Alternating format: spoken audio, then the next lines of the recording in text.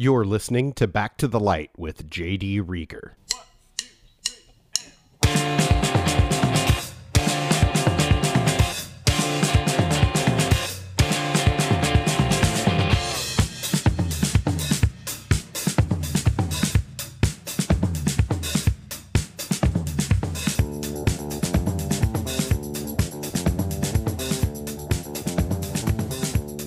Hey everybody, welcome to yet another episode of Back to the Light. I am J.D. Reager.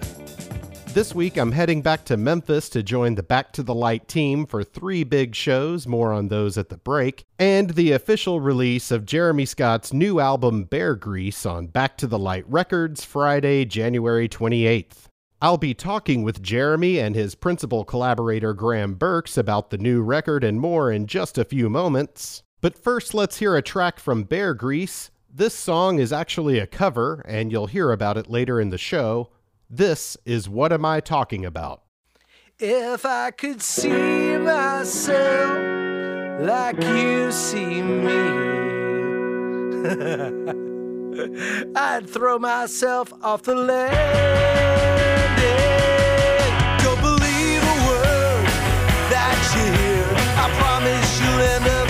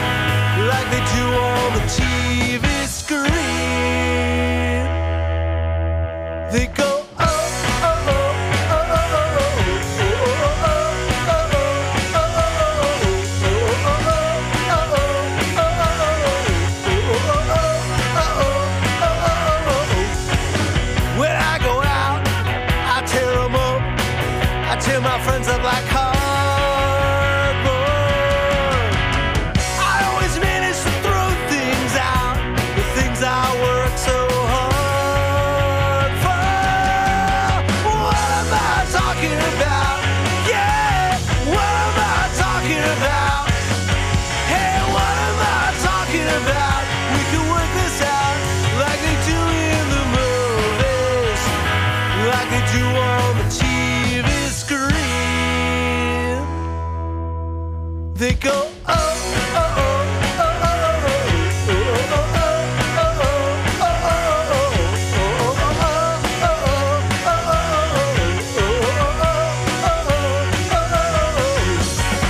I went out last night, I got totally screwed up. I fell asleep on and on it.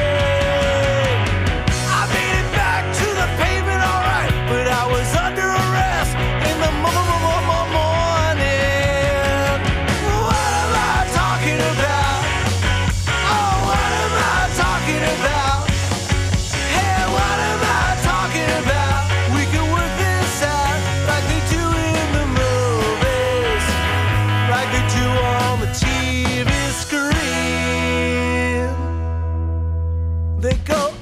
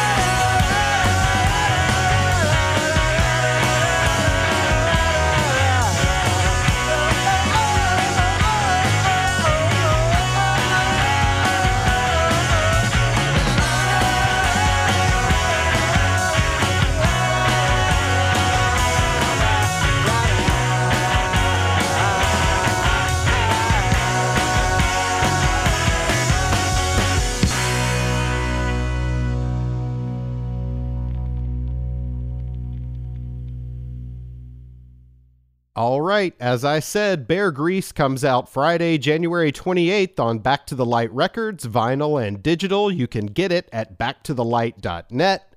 Here's my conversation with Jeremy Scott and Graham Burks. Jeremy, Graham, good to see you guys.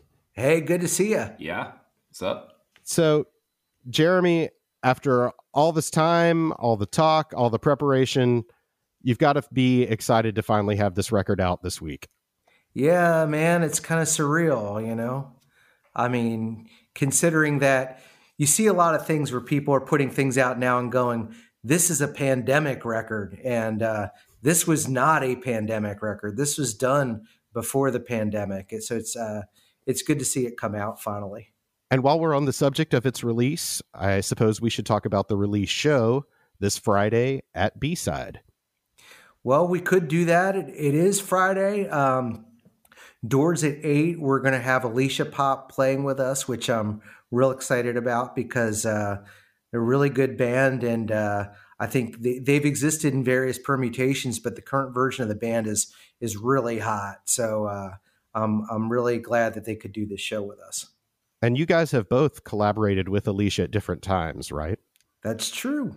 Yeah, Alicia and I started playing together in Alicia Pop. I'm kind of a multi-instrumentalist, and I like what she does with Alicia Pop. She's got a little kitchen sink approach, a little bit of synthesizer and drum machines and drums and guitars and stuff. And so started jamming with her in that project. And then she was putting together a Sweet Knives tour and needed a synth player. And so that was a lot of fun for me to be sort of like the synth player in a touring band. I've always kind of noodled around with synthesizers in the studio, but that was a great opportunity to go around the country with her and play with Sweet Knives. And I was a Fresh Flesh for a minute. And the funny thing about that is that I think it was a Toy Truck show where we were playing with Fresh Flesh.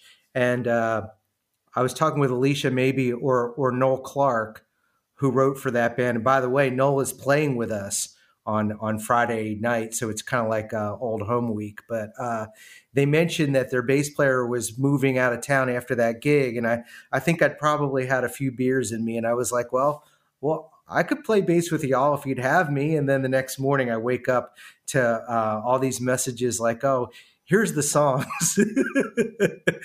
Here's the songs, and we're rehearsing on Wednesday or something like that. I'm like, oh, wow. Yeah. So I was just talking about this with my friend who's in Shark Teeth with Alicia yesterday. And I think they sort of started jamming around with her new band, Shark Teeth, her and her husband, Severin. And Jess was sort of surprised at how like quickly, like they were, playing a Goner Fest after show and how serious it got. And that was my feedback to him was like, Alicia doesn't like waste her time. No, it should mess around.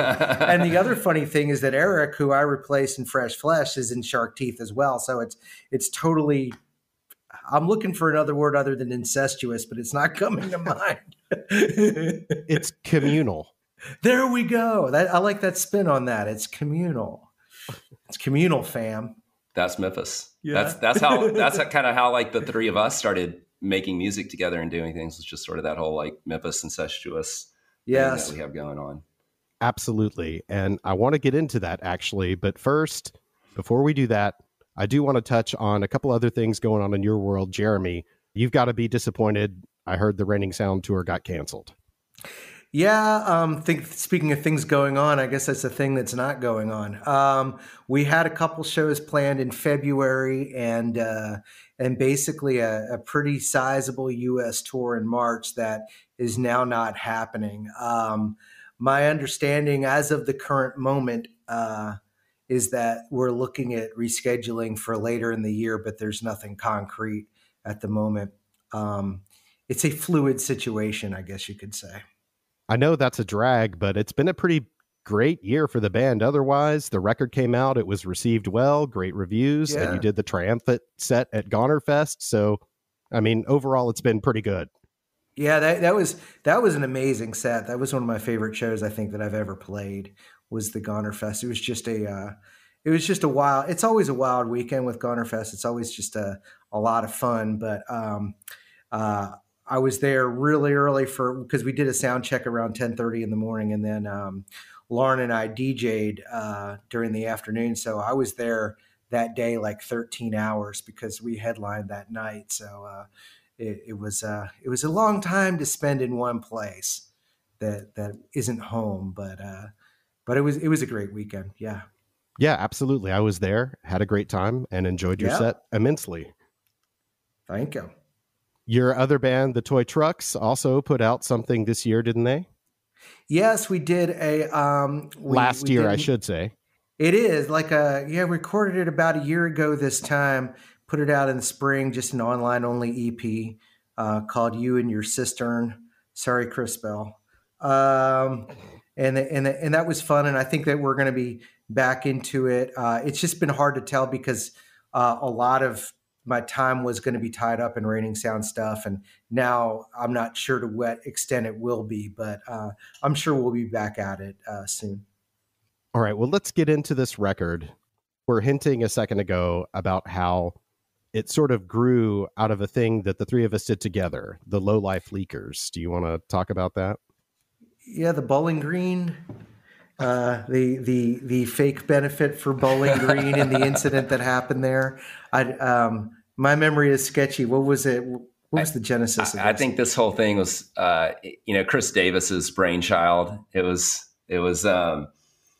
His theater background, this was like definitely a combination of theater and political satire and rock and roll. It was, I don't know how I got myself roped into it. I think JD, you suggested me for the job. Yeah, I didn't want to play drums. That was basically what it was. I mean, I'm really glad it happened. It was such a silly project that like, I think everybody involved in it felt like it spawned this like, little era of like a little Memphis music family. I think we were all like bouncing in and out of each other's projects for a couple of years after that. So I got a lot out of it. And Justice is in my band now because of that also. Yeah. So, yeah. See, yeah. It was just a good way to try to channel some frustration through a creative avenue. So I'm grateful to Chris for that, just because we were all able to do that. And then obviously some good things sprung out of that. So, yeah, Jeremy and I think like clicked that he and I had been aware of each other for a long time, but our friendship didn't really start happening until then. I think like dating back to when I was in Perfect Vessels in 2011 or so, he's been a DJ on Weevil for forever, and you were spinning our record a lot, and we were trying to set up shows. You might have been like in the Subtractions back then. In and out of like several different things probably at the time.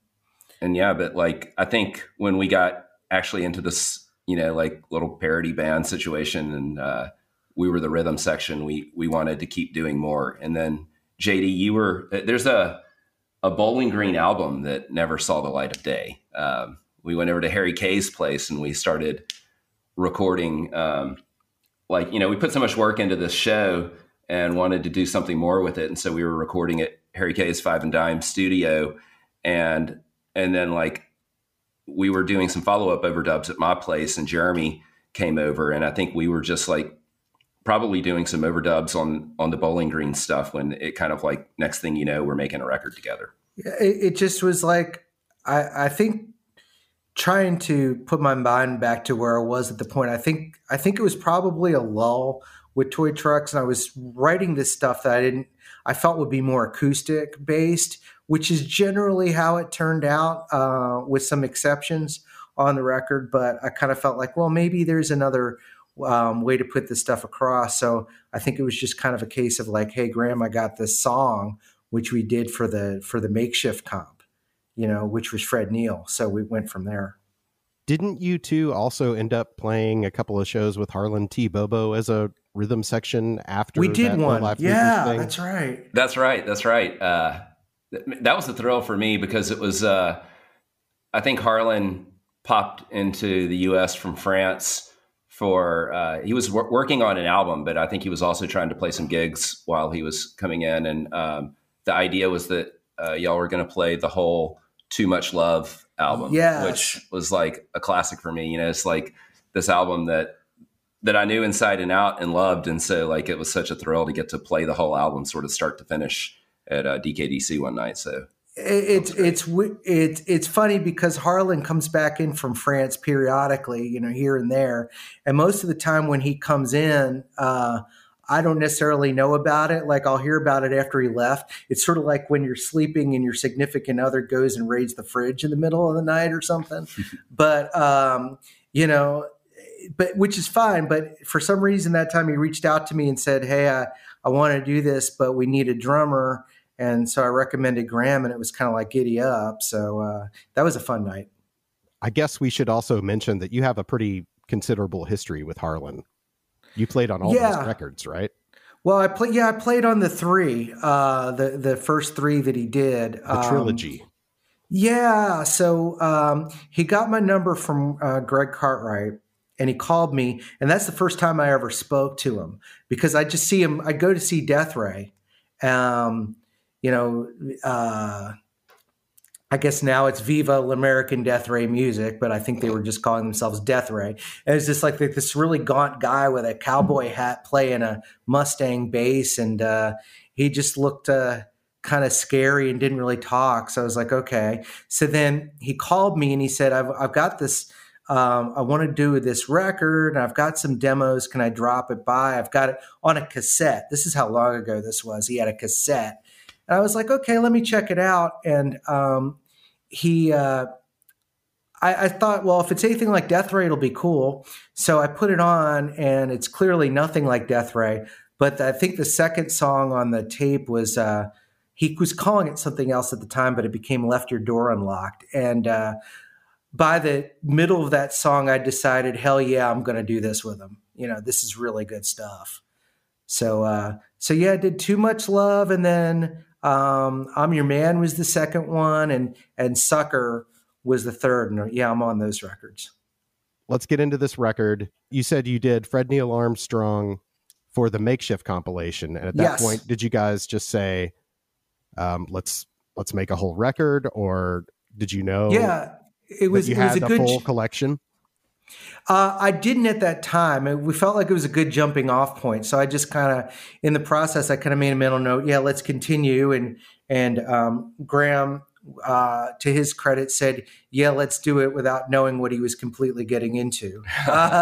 And so I just continued writing, and I'd bring in like a song or two at a time. I did not demo any of the songs, which I think worked out really well, because then it felt organic. I wasn't tied to like, hey, this needs to sound like this or that or the other thing. And we just work in these little bursts when we could. Graham, were you working in more of a producer role, or what did you see your part of this as?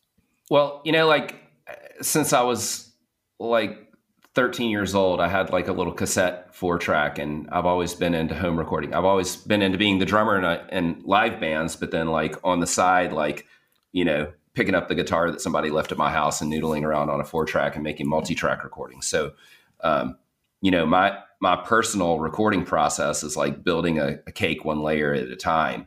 And, the Loose Opinions record that I just put out was made with that process, like laying down drums and laying down guitar and then laying down backup vocals. And so Jeremy kind of like brought his songs into my process. And, I like the result of it. I think, Jeremy and I know each other from playing live together, but to build these songs, one layer at a time, and think about like, what's the next ingredient that this song needs was a fun process. And so I think we listed ourselves as co-producers. It was sort of like Jeremy's songs and my sort of layer cake building, and the end result is the album. So yeah, a good example of this is actually Fred Neil, because we went and we tracked it with me playing acoustic and Graham playing drums, and I added guitars and bass. And then I think what happened is I left, and then a couple of days later, Graham's like, hey, I added some stuff if it's okay. And I don't think he really told me what it was. He said, but here, listen to this. And then in the first verse, where the Mellotron comes in, right?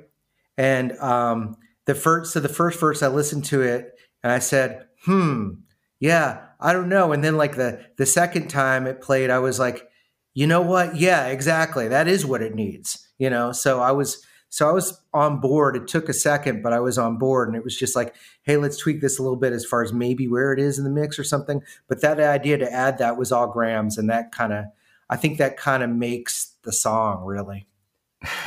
Yeah, kind of like laying a snow globe kind of vibe over a Jeremy song was a bold choice. That did occur to me. Yeah, that did and it's kind of like you have light and shade, I think, with this record in general. But that's one of the things where it's kind of like a little bit more whimsical, where there are other songs and other moments in the album that are definitely not as whimsical. We'll just put it that way. Well, obviously, you guys locked in as a rhythm section with the Leakers and the Harlan band after that. But yeah, why do you think you guys work so well together? What are the qualities that complement each other? Do you want to speak to that, or? I think being coming from like the rhythm side of things rather than like the lead side of things is maybe where Jeremy and I find common ground. Locking in as a drummer and a bass player first. I think that's one way that we clicked, and then it was fun to see like how we could take that chemistry and make a whole record with it. Yeah, I think also that we come from somewhat different perspectives and everything. I think having the polish to some of these songs where I may not have had that if it were just me is very helpful for sure. And I think there is something to that whole rhythm thing, just because we think similarly that way, in that it's like what serves the song the best, and then I could put a lead on something or whatever, and it would be, just kind of considered more than anything, just kind of trying to think about that in advance, because like anything I'll play on guitar that's cool is like, if it is cool, it's just a matter of mapping things out in advance sometimes, whereas anything cool I play on bass is probably a mistake. Yeah, I think we kind of just like have this, both have this sort of like, we'll figure it out as we go attitude too. Yeah. It's just sort of like comes through in the music. I mean, you want to have as much good stuff to work with on the basic tracks as you can, but I think it's interesting that you would say that Graham adds more polish to your sound. I guess because that was something that was said about the most recent Raining Sound thing too, that it was more polished than you guys were I guess used to previously. Is that a general direction that you think you're heading? I don't know what I'm going to eat tomorrow, let alone what direction I'm headed in. I think that the polish on the Raining Sound record, since you mentioned that, is really kind of more of a result of Greg being a vet at this point and having worked with so many people from a songwriting and a recording / production environment, that he really knows what he wants.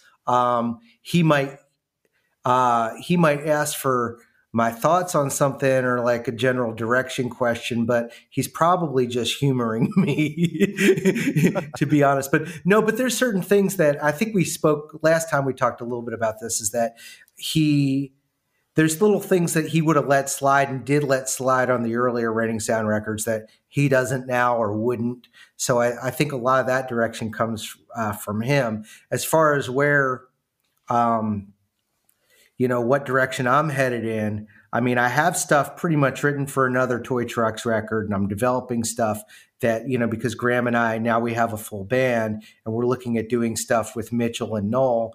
And so I'm writing stuff right now for that, and that feels even different than this, I imagine that would be more of a band, more of an interactive thing, probably. I'll add a little thought there, which is that, like we all grew up playing in rock and roll bands, 4-piece bands in a garage.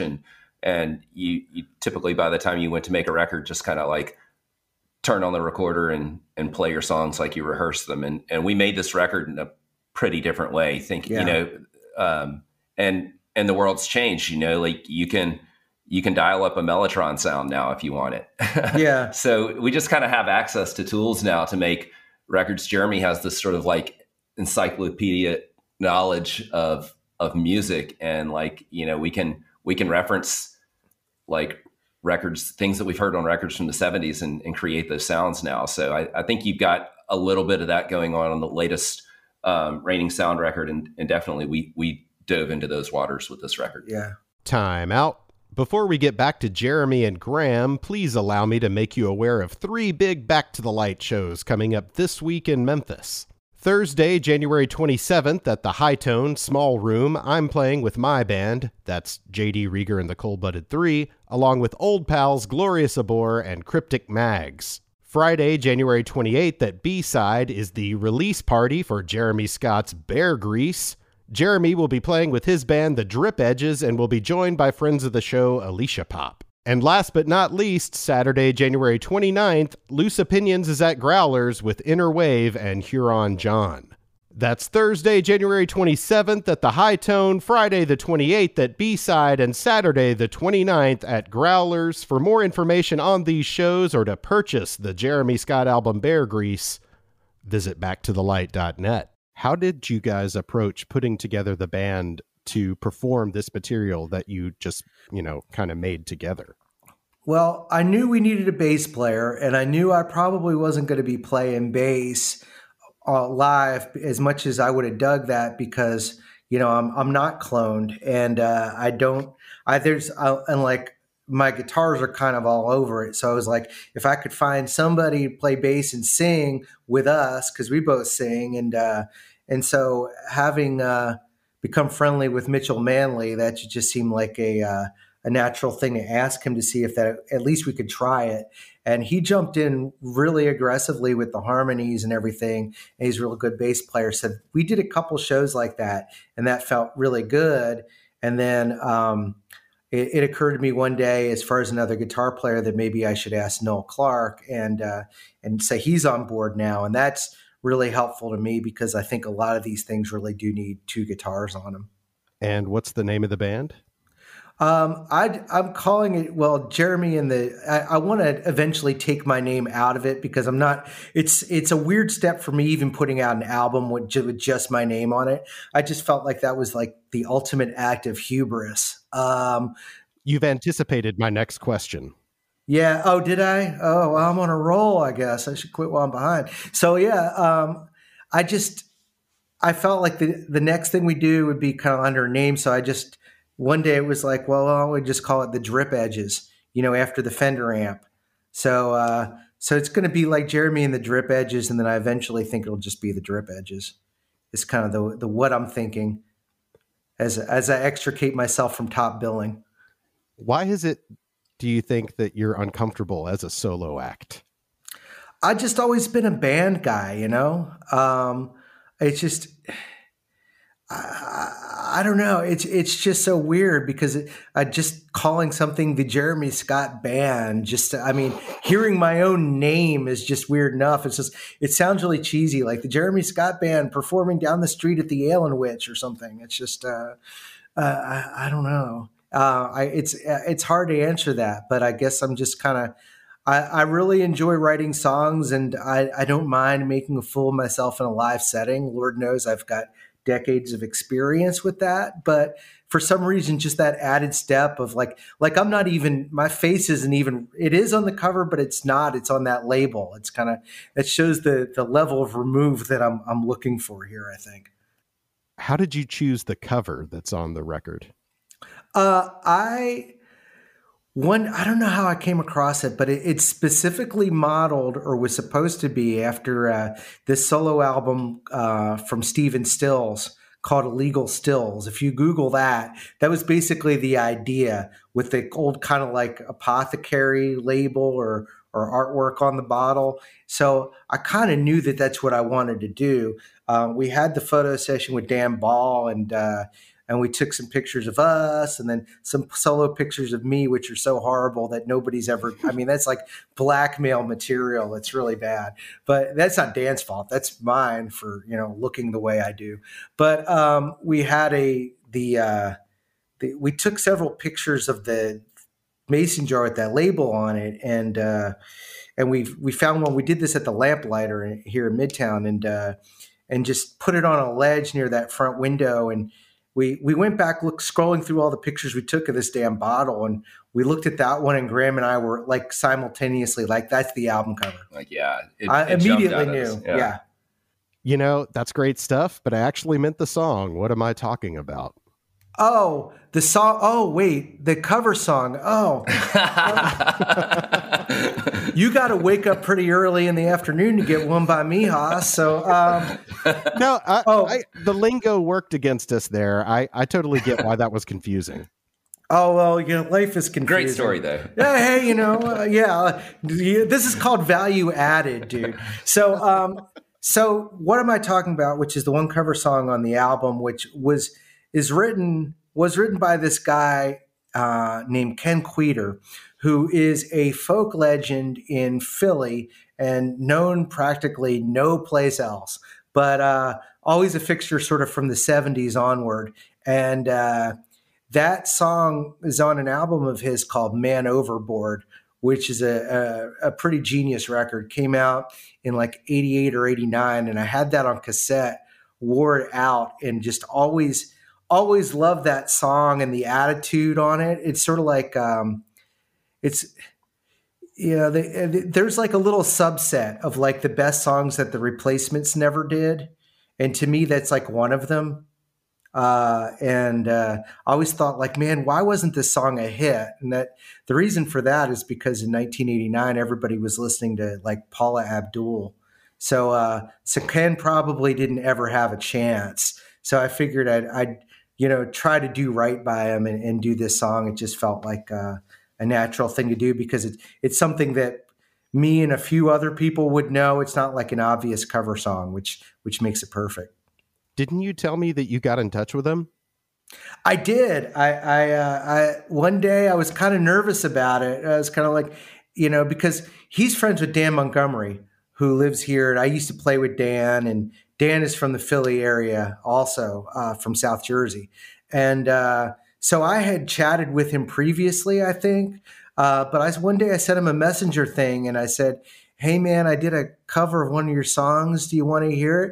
And he was like, sure, bring it on. And so you send it and you don't know how he's going to react. And he came back and said, man, this is freaking great. Can I share it? And I'm like, not just yet, but I'll give you the link. I didn't want to come out with something like 4 months before the record was going to come out and have it be the one cover song on the record. But I'm really happy that he's enthused with what we did with it. Yeah. Is he primed to share it next week or this week, I should say?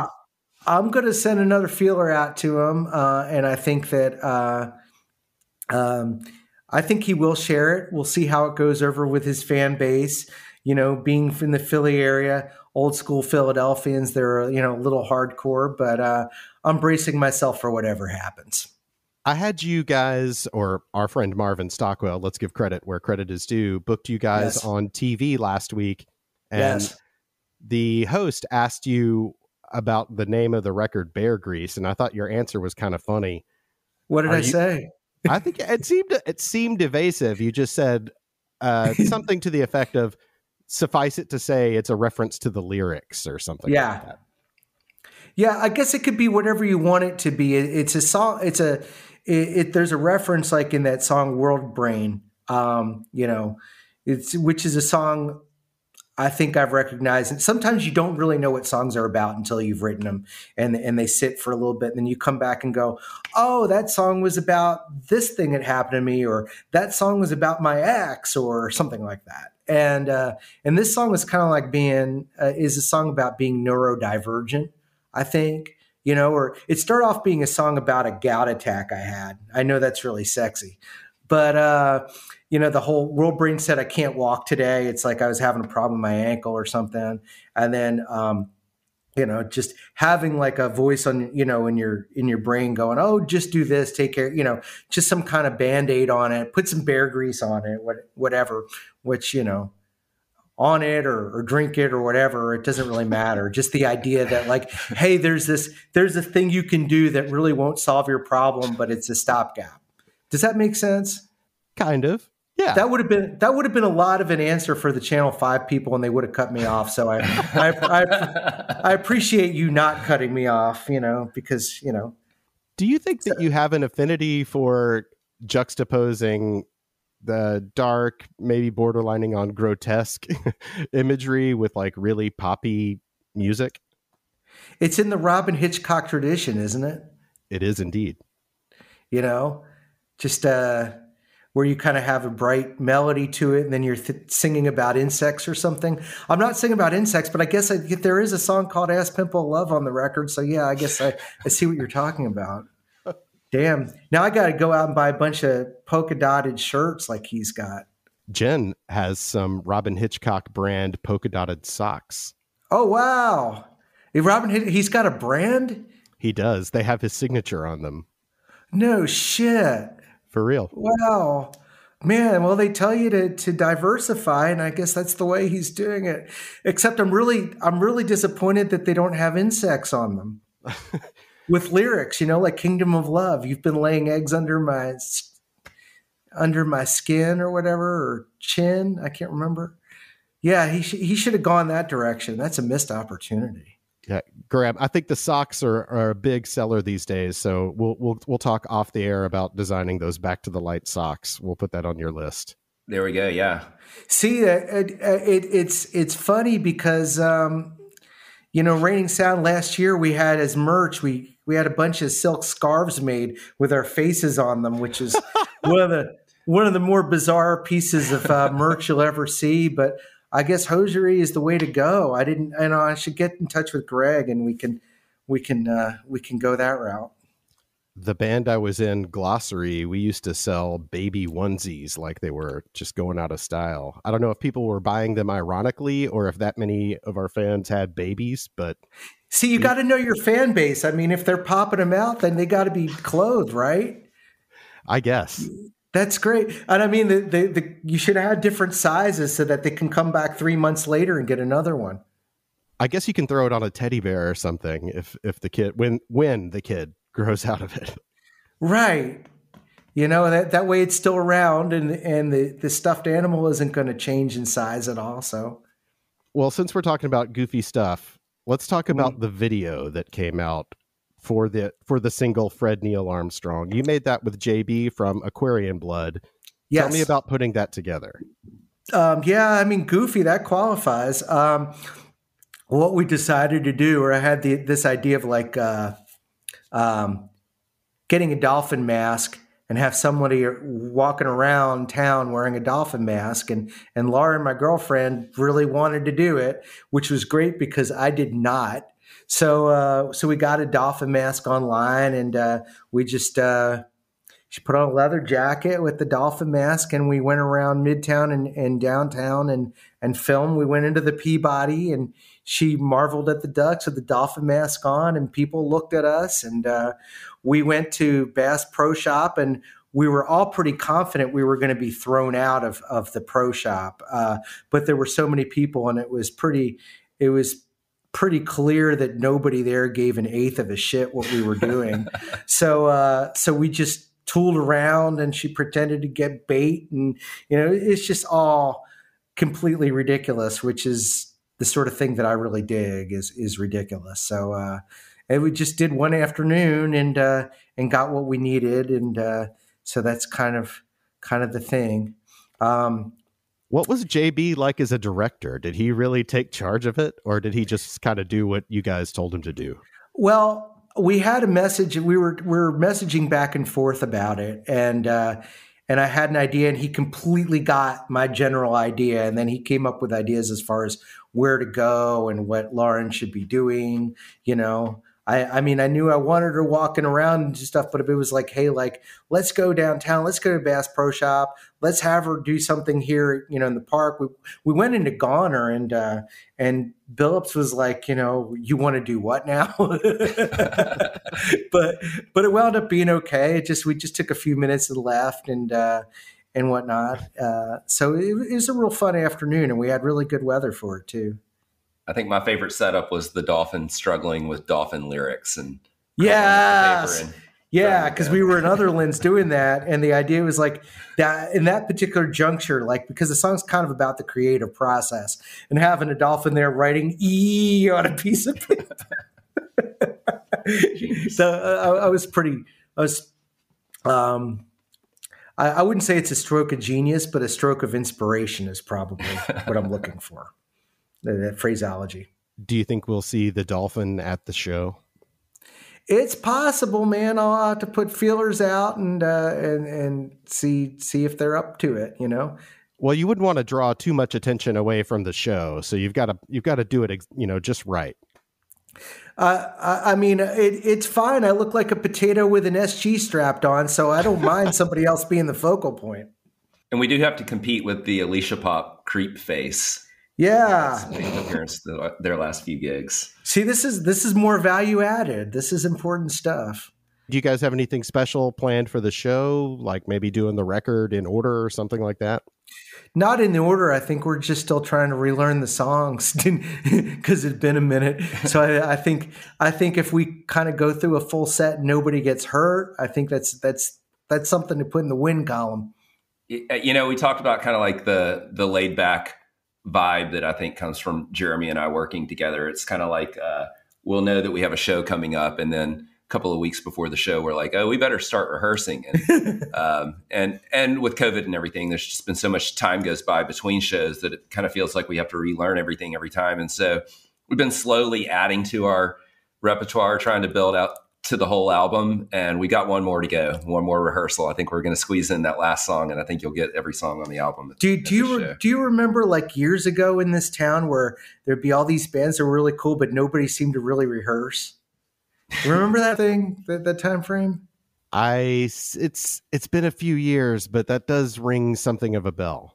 But we need to get together because these younger bands in this town, man, you know, some of them are pretty good and they do things like rehearse and stuff. So, I mean, you know, and they're also, I mean, I learned stuff from the younger folk and how they comport themselves and how they do the, cause I'm not really good at promoting myself, but I'll look at what other people are doing and go like, hey, that's pretty cool. You know? So then it's just a matter of getting, you know, unself-conscious about it and throwing yourself out there. They say you should be working from a position of like, you know, you shouldn't be completely comfortable, right? Isn't that what the really wise people say? So, oh yeah, if you're too comfortable, then you've lost an edge or something.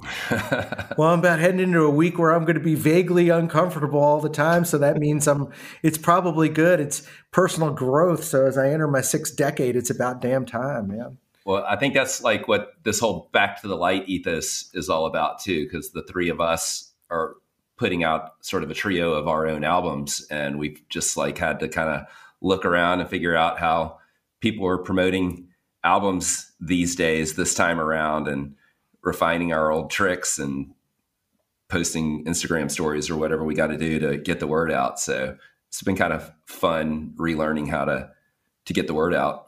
Yeah, hopefully by the time my record comes out, I'll be good at it. It's a learning process. It's a continual learning process. It's sort of like life that way. Whoa, dude, that was heavy. Is it getting heavy? Yeah. I'm completely sober too, man. It's like, you know, I'm not putting the hash in hashtag or anything, you know. Well, guys, this has been really fun. I'm looking forward to the show this week and seeing you guys in person. And I know you're going to play something for me too. So let's hear some live music. All right. You want me to do that like right now? Smooth transition. No, I mean, you guys can record it on your own unless you want to do it on the call. It'll probably sound better if you do it on your own, but that will do that. Yeah. Yeah. But that setup, I will edit it sound together. like we just like, yeah, I will edit it in such a way to where it sounds seamless. We'll say, and now Jeremy and Graham. All right. Okay. Ready? That's it. Okay. 2, 1, 2.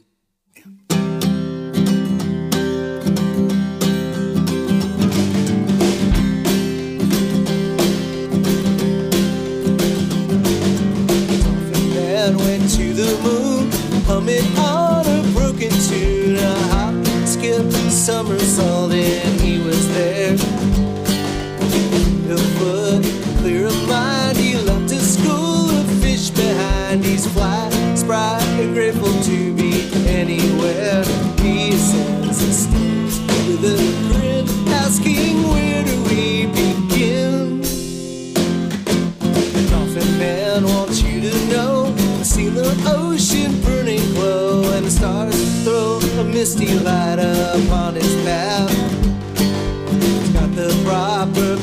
agree to travel through the galaxy, 'cause now says the Earth's no place for polymath. They tore the books in half, poems, plays, and novellas all ablaze.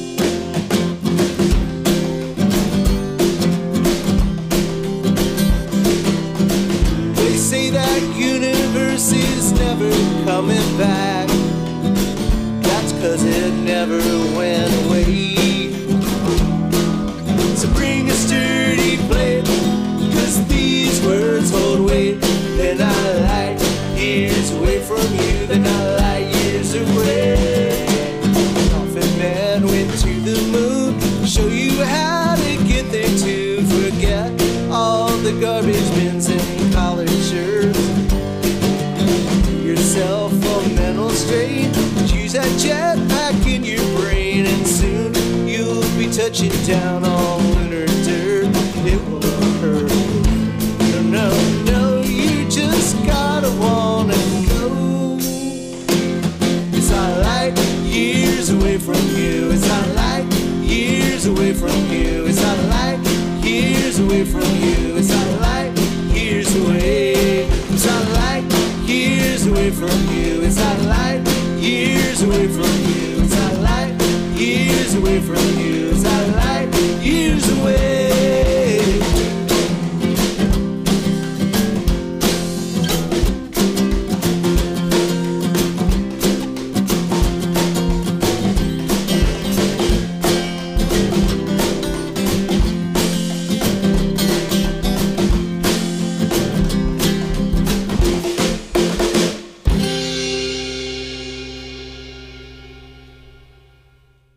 You've just heard a live performance of the song Fred Neil Armstrong from the new Jeremy Scott LP Bear Grease, available in stores at backtothelight.net or anywhere you stream music, Friday, January 28th. And that's the show. Thank you to Jeremy and Graham. Thank you to Arthur with 2 H's for the opening theme. Thank you to Joey Pegram for the closing theme. Thank you for listening. For music, news, and episode archives, visit backtothelight.net. And until next time, take care, y'all.